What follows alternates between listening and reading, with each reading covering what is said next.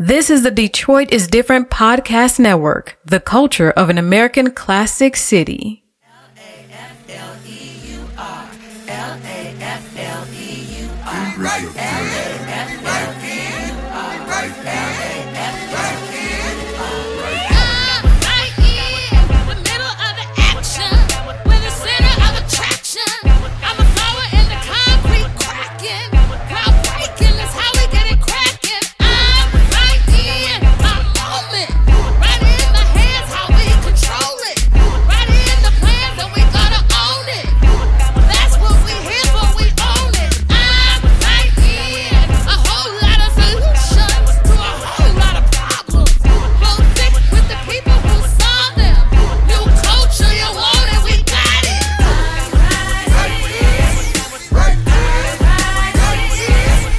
Welcome to Decolonize Your Destiny podcast. I'm your host, Ingrid LaFleur.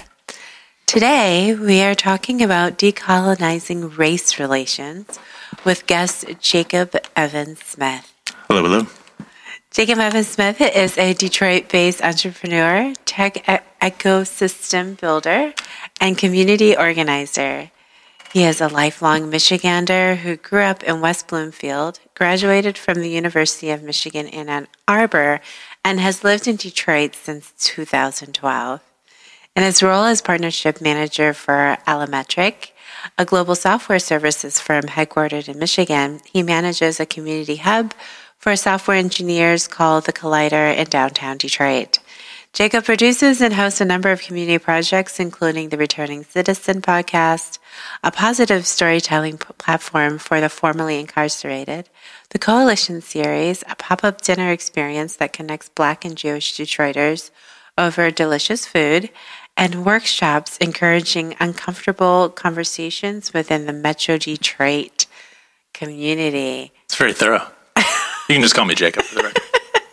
Am I coming through okay? Is this too loud? This is great. Thank you. Thank you so much for being here. Of course. Yes.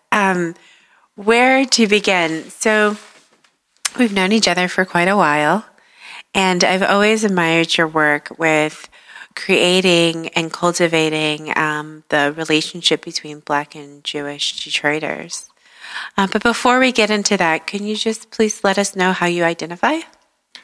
Yeah. So essentially, I grew up in a Jewish community, and I definitely also identify as being both white and Jewish, if you're talking about my identity culturally. Okay. And as a man, and your sister. I identify as a proud Michigander and Detroiter. Okay. Amongst other things. Okay, great. No, I think it's really important to kind of establish that to make sure that we understand, like, from, what point of experience and history from which you are working from. So, let's start there. Why Black and Jewish relationships in Detroit? Why is that important to cultivate and really create a stronger bond? Yeah, I can speak to that personally real quick, and then I can touch on kind of a broader context of kind of thinking about that work in a larger scope. So personally, that work was inspired essentially through my own experience being in the city. So I moved to the city in 2012, grew up in West Bloomfield, Michigan. I actually went to pretty ethnically diverse middle school and high school at Berkshire and Groves, Birmingham district. But where the schools were relatively, more of a mixing pot, big mixing bowl than a melting pot, whatever, where folks were still kind of very segmented culturally in terms of friend groups and such. In college, kind of had more of a mixed up experience culturally, but then it wasn't really until I came to Detroit and started putting myself out of my comfort zone and really starting to explore the broader Detroit community that I started to really develop close relationships with Black people around me.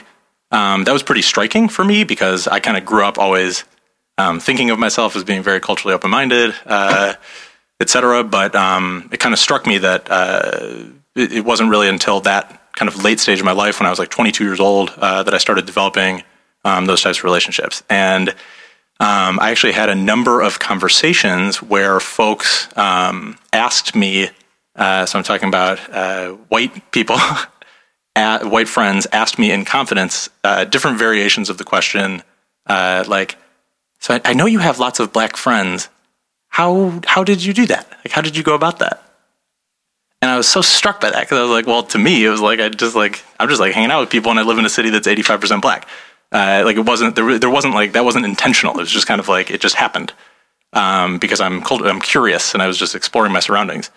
But when I started thinking about that, I was like, man, there's probably a lot of people that are interested in engaging cross-culturally, but just don't even know where to start. And that was kind of the point of insight that encouraged that work for me initially. So I was like, well, thinking about my own personal network, I happen to have a lot of Jewish friends. I happen to have a lot of black friends, and it's communities that I really feel close to and know a lot of amazing people that should know each other, but are less likely to cross paths solely because we live in a place that all too often, where people live, where people hang out, is just too often culturally segregated. So that was honestly the impetus to start the coalition series to begin with. That was where the idea came from. And then it got the catalyst that jumped it into action was the Unite the Right rallies in Charlottesville. What year was that? Was that 2016? So whatever the recent white nationalist rallies in Charlottesville, kind of seeing how, particularly how the Metro Detroit Jewish community, how folks around me were reacting, just like the amount of kind of surprise, and I think it caught a lot of people off guard that anti-Semitism was kind of still so visceral and on the surface, and really just kind of struck me. And then at the same time, a group formed through the organized Jewish community called the Coalition for Black and Jewish Unity. That was an official partnership between the JCRC, the Jewish Community Relations Council, JCRC agency, and I think it's the Coalition of Baptist Pastors, started this coalition to basically create an entity that could speak out in unison against anti-Semitism and racism. So once that group formed, I was like, oh man, like if the organized community is hopping on board, now's the time. That was kind of the kick in the butt. And I was like, you guys, like I can engage younger people around this. Like if I can get some resources and got some funding to subsidize a dinner series, and that's how that started. I have a question. I've peeked in on the dinners and they're amazing. I'm wondering, within this context, what does co-conspirator mean? Within the current climate that we've been dealing with for a couple years now has gotten really, really intense. And making these, the dinners are really lovely and beautiful and loving and healing, and I really enjoy them. But I'm just curious in terms of action, what does co-conspirator mean in this context? Happy to answer that. I also want to just backtrack for a second because I didn't actually answer why Black-Jewish relations, just so quickly on that. In a broader historical context, the Black community and Jewish community have been, there's deep historical context here dating back for generations, particularly in Detroit and elsewhere, where this kind of blacks and Jews being kind of duly marginalized, both marginalized and living alongside each other in communities with certain types of shared kind of cultural values and different things, and with at the same time experiencing certain types of oppression. I mean, it's been something that has existed for generations. So there's a strong historical context. Additionally, for the Jewish community is in a unique position of both being multicultural, where there are, for example, African American Jews, Black Jews. So the Jewish community is not all of European descent, not all white-skinned. So it's both a multicultural community. So issues that impact the Black community directly impact Jews, and at the same time, for even white-skinned Jews coming out of World War II and the Holocaust, which was a racial genocide. Hitler didn't care if you converted to Christianity; you were still Jewish by blood.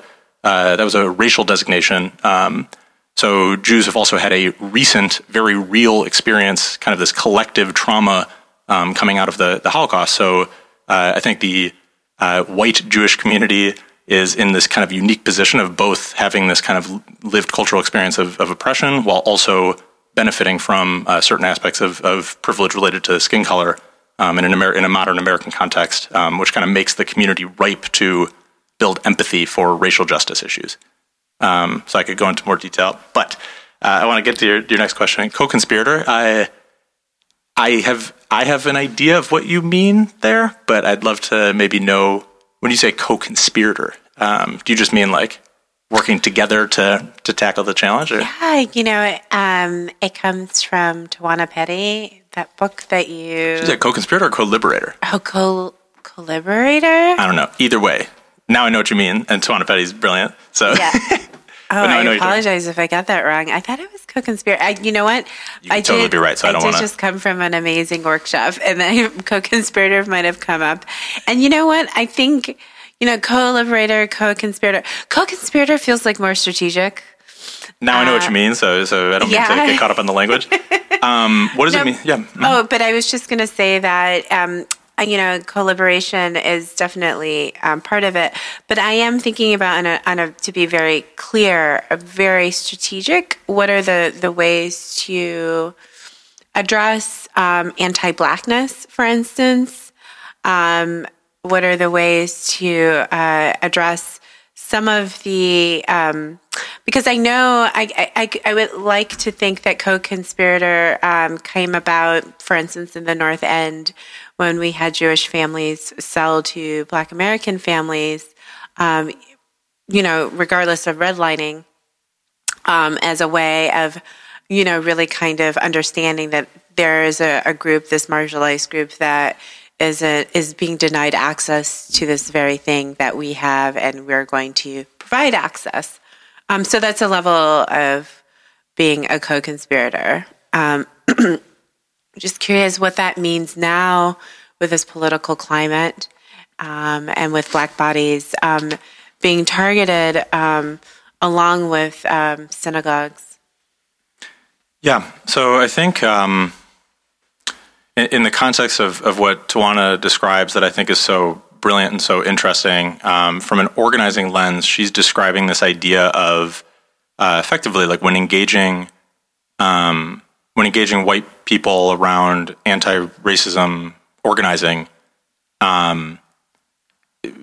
instead of thinking of it as a seesaw where, a privilege and oppression where you're effectively asking white people to step down, to give something up in order to participate.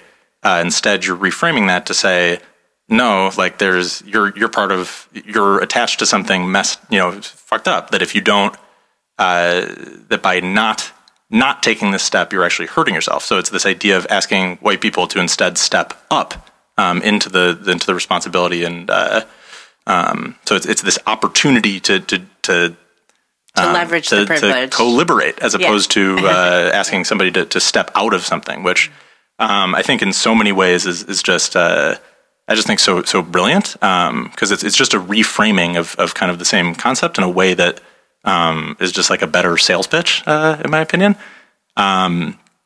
It's just something that I think can kind of resonate with a broader audience. So specifically as it relates to the Jewish community, I think it's particularly interesting because Jews have kind of interesting skin in the game, where what I just mentioned a moment ago is this idea of, not only do Jews have this kind of recent cultural trauma tied to the Holocaust, but also and historical trauma more broadly speaking. Throughout history, there's been pogroms and all these, and the Inquisition and all these different things. So that is kind of in the cultural psyche.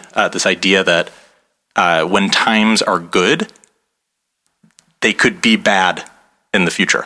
Mm-hmm. So that idea of the cyclical nature of progress, that it's not just a ramp that always goes up. Which I think, to be honest, is often the way that the assimilation narrative is painted in an American context, where it's like different cultural groups, the Irish, Italians, Jews, groups immigrate to the country and are othered, but then kind of step into this this sense of whiteness and assimilate culturally.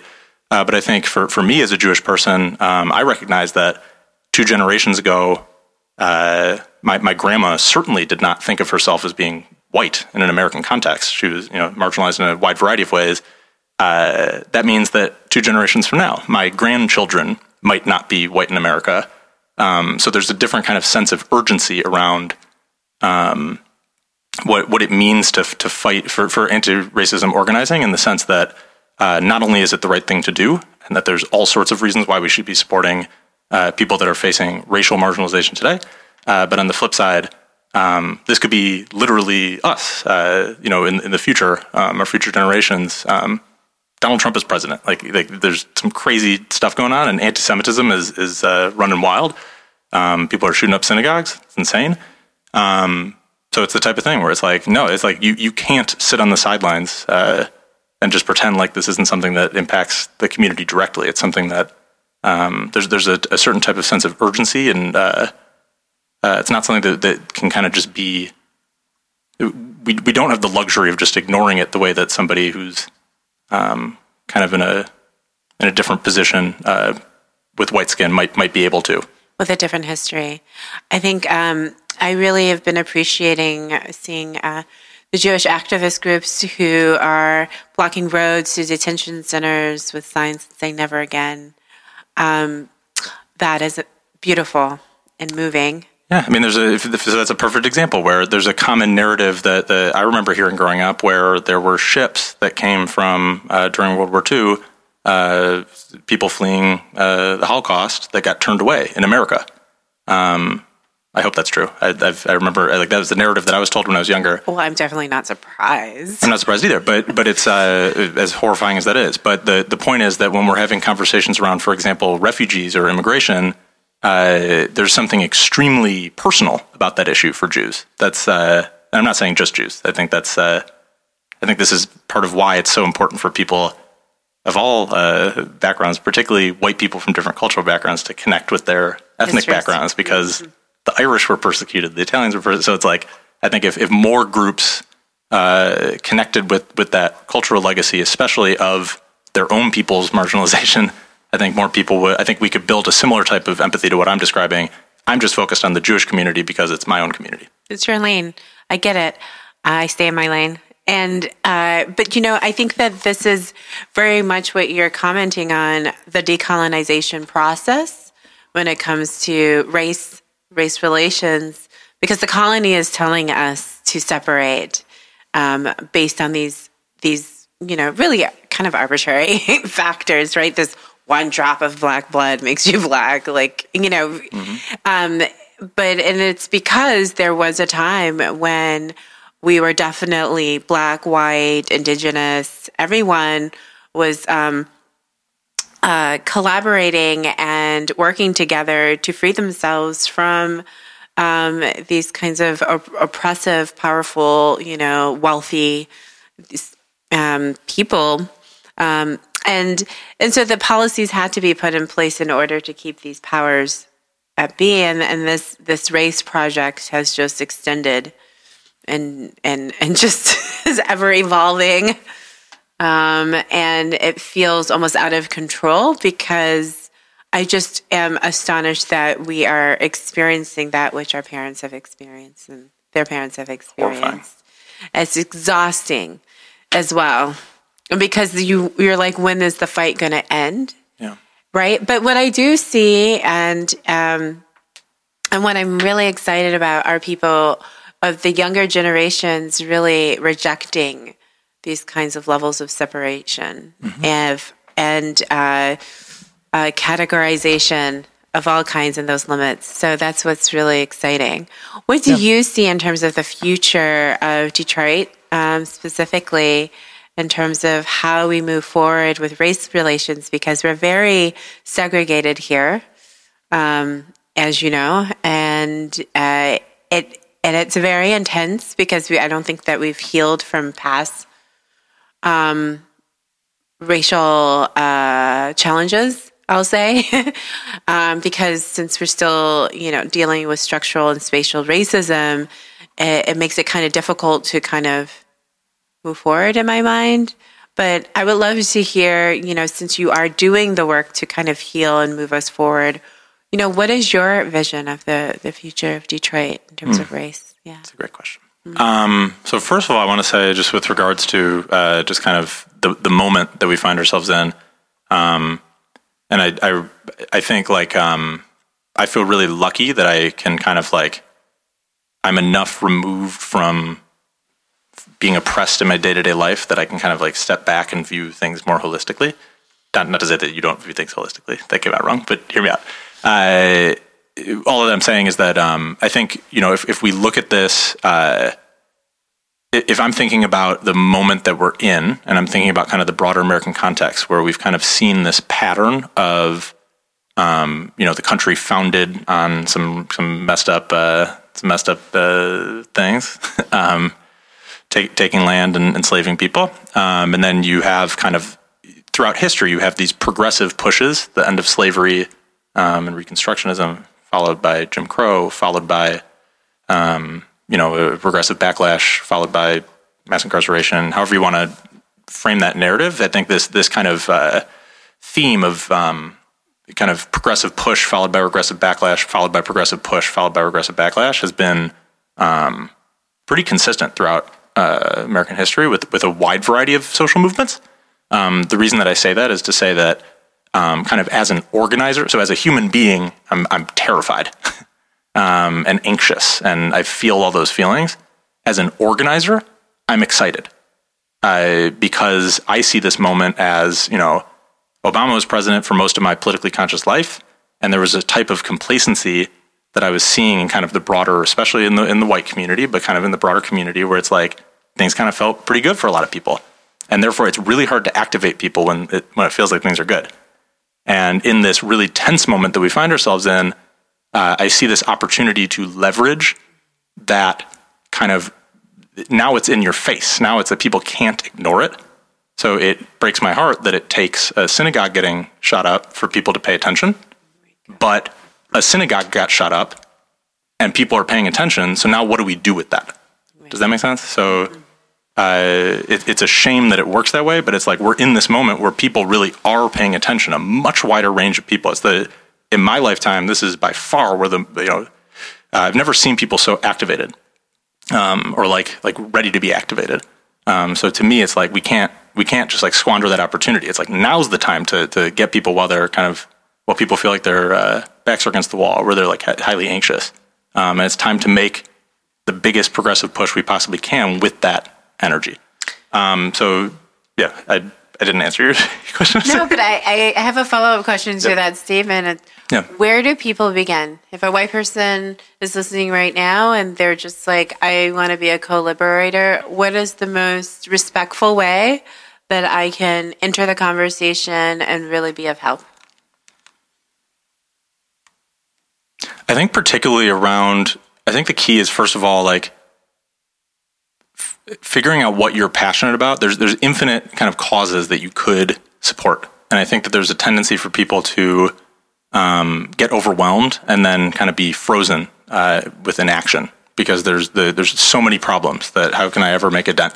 So I think the key is kind of zeroing in on what really lights your fire, because the work is hard and it's unsustainable to be focused on an issue or trying to tackle something that you don't feel that personal connection to, I suppose. So I'd say, like, first of all, like be honest with yourself about like where your passion lies. If that's the environment, if that's race relations, if that's like whatever the case may be. And then I think there's an aspect of like you have to like seek out the people that are in the trenches already doing the work. So you can't just like step into a situation. You might hear that called like white savior mindset or something like that, where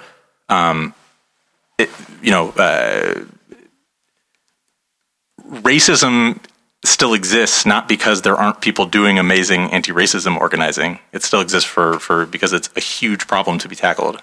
There's people already in the trenches doing this work.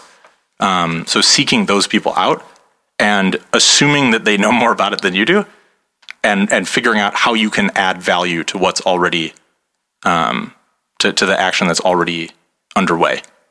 I think a lot of people miss that, and I think that's like a really simple way to think about it.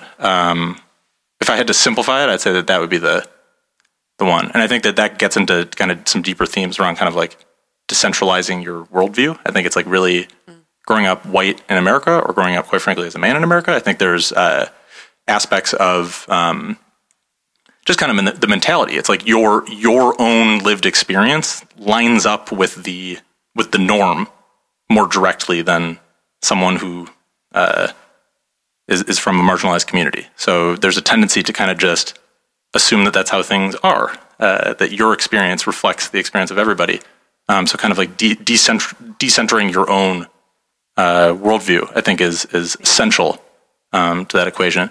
And to answer your question about the future of Detroit, I mean, I think that I think that in order to do that, I think we have to be in physical proximity with each other. I think you can't just read a book about race relations. You have to embrace and immerse yourself in the work. And the work, it might just be making friends from different cultural backgrounds. But there's no amount of reading can do what having close friends from a different culture can do for teaching you about it.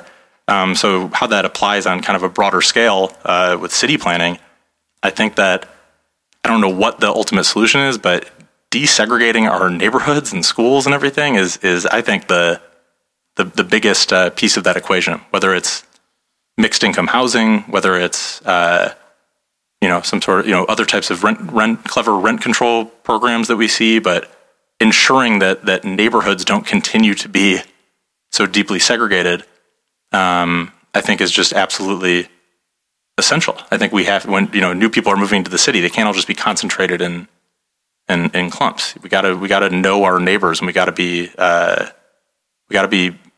mixing together culturally. And I think that the easiest way to do that is through the way that like housing is laid out and the way that rent prices are determined. Yeah, I want to add transportation. Public transportation really helps with cultural mixing and people even dating each other. We're very segregated in the way that we date, culturally segregated. Black people date black people, white people date white people. And of course, it's not the case across the board, but we don't see enough of interracial dating here in Detroit. Personally, as a single woman, I don't get hit on by anybody but black men. What's up? Hey. How you doing? But that's not the case when I'm in Chicago or if I'm in New York or if I'm in Houston. Interesting. Yeah, so that says something about the cultural climate here that people may not even feel comfortable. And I think also when you have white bodies coming into a majority black city, you have the issue of fear of the black body. So if people, believe they have like a really good heart and they're liberal and they're very progressive, but still have fear of the black body, it's hard to kind of face that and confront that. Mm-hmm. And so that's been causing a little bit of an issue in terms of trying to live amongst each other because it comes out sometimes.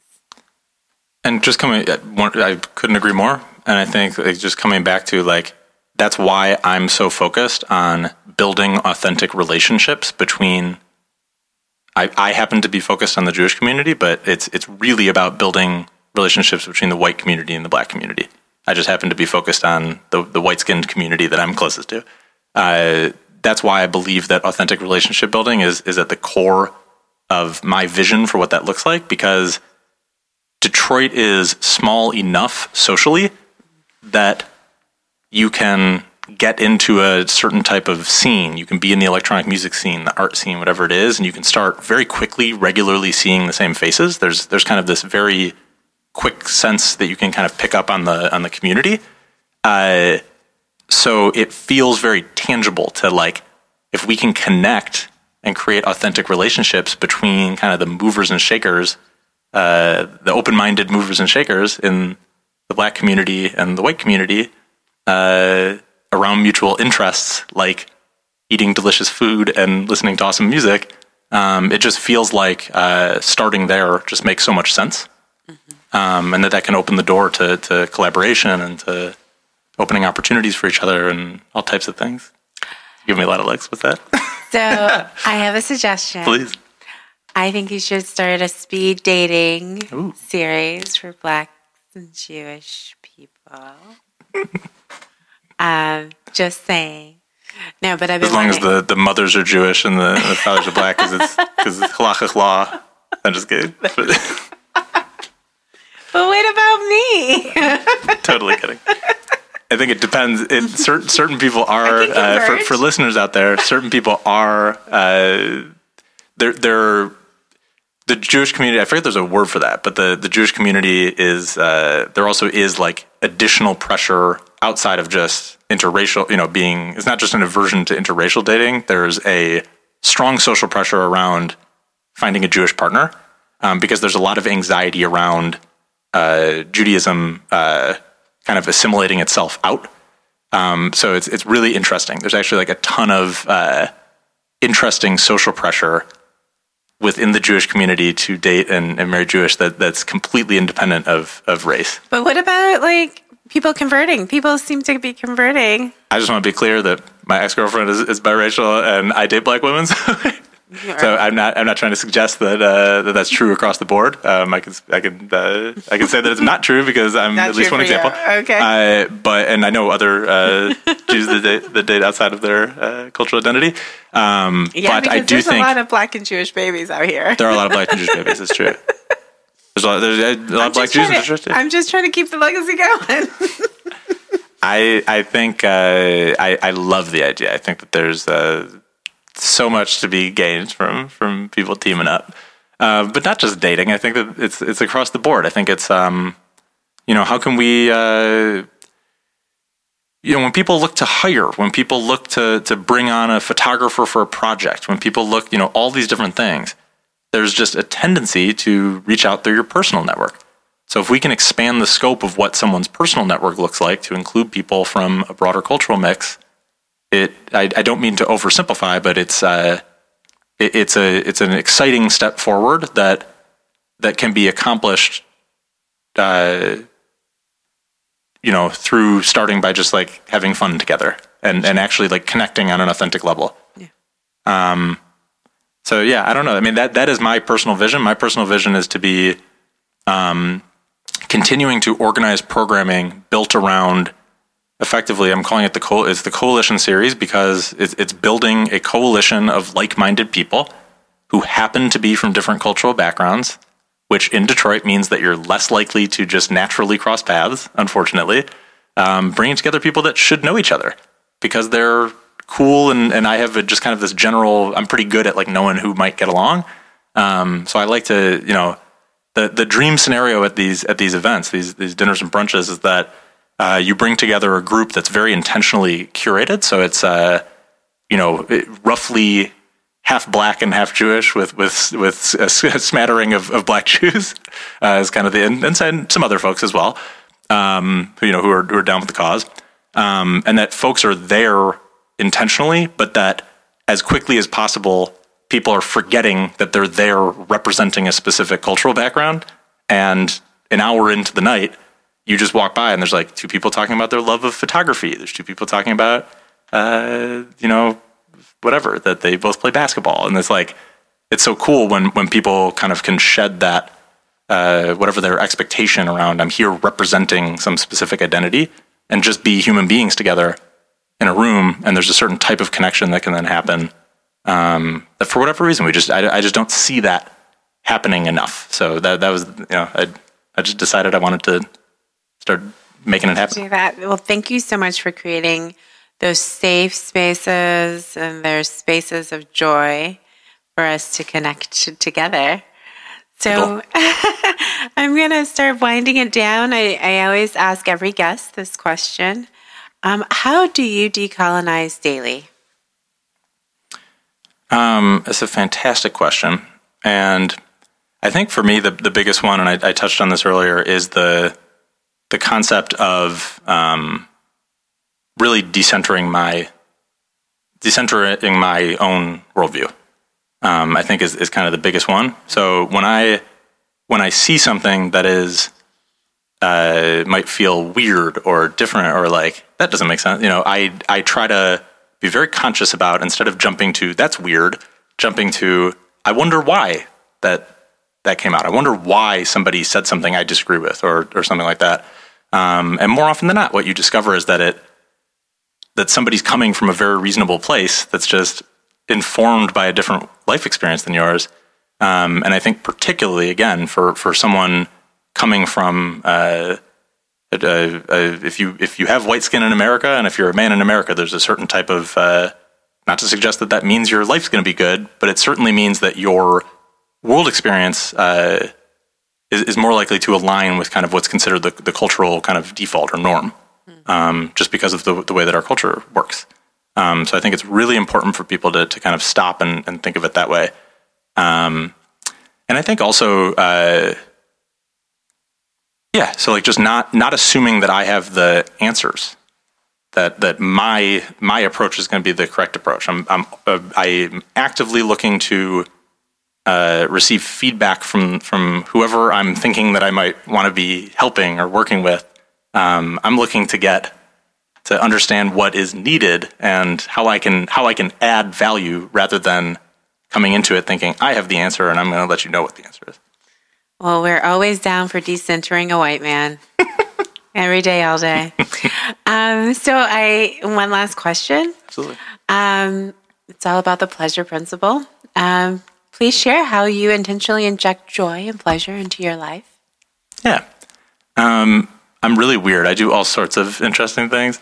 But I think the biggest one is just I'm a very social being. So I'm very frequently attending events and hanging out with friends. I love people and engaging around music and art and different things. But in my just like personal life, I love to read. I read a lot. I love to draw. I do a lot of, I kind of go through these waves where like something, I kind of have these different groups of interests. I draw, I read, I actually juggle. That's interesting. A few other things. And I kind of like go through these waves. I play a little guitar and I write some rhymes and I go through these kind of waves of, when I feel inspired by artistic expression, that bring me a ton of joy, but I can't do it unless I'm like feeling inspired. So it's like, I'm kind of like constantly seeking what feels right in the moment and kind of following that path. That was a really elaborate answer. I'm sorry. No. My girlfriend, she just told me what did she say? She was like, I'm a lover. I'm just a lover of all things. And I was like, girl, me too. I love it. I'm very nomadic in my interests, even in my physical, space. Like, I love the diversity of just life of all things. So I get you. I'm with you on that. Sometimes I think I'm just like a toddler, maybe not a toddler, like a 5-year-old in an adult body, just like looking at the world like, whoa, that's cool. Yeah, you do have a lot very of fun. very easily distracted and very, very, very low bar for wonder. Oh, not strong either. sense of wonder. No, that's what I say. If artwork has glitter or it's super colorful, I am all about it. So shiny things is what you're trying to say. Oh, I love the shiny things. It's beautiful. Thank you so much, Jacob, for sharing with us. Thank you, and thank you for everything that you do. You're a huge inspiration to me, and I love how we keep crossing paths and such interesting stuff, trying to explore new, innovative models for how we make the world a better place. I love everything you're doing, so please keep it up. Well, thank you.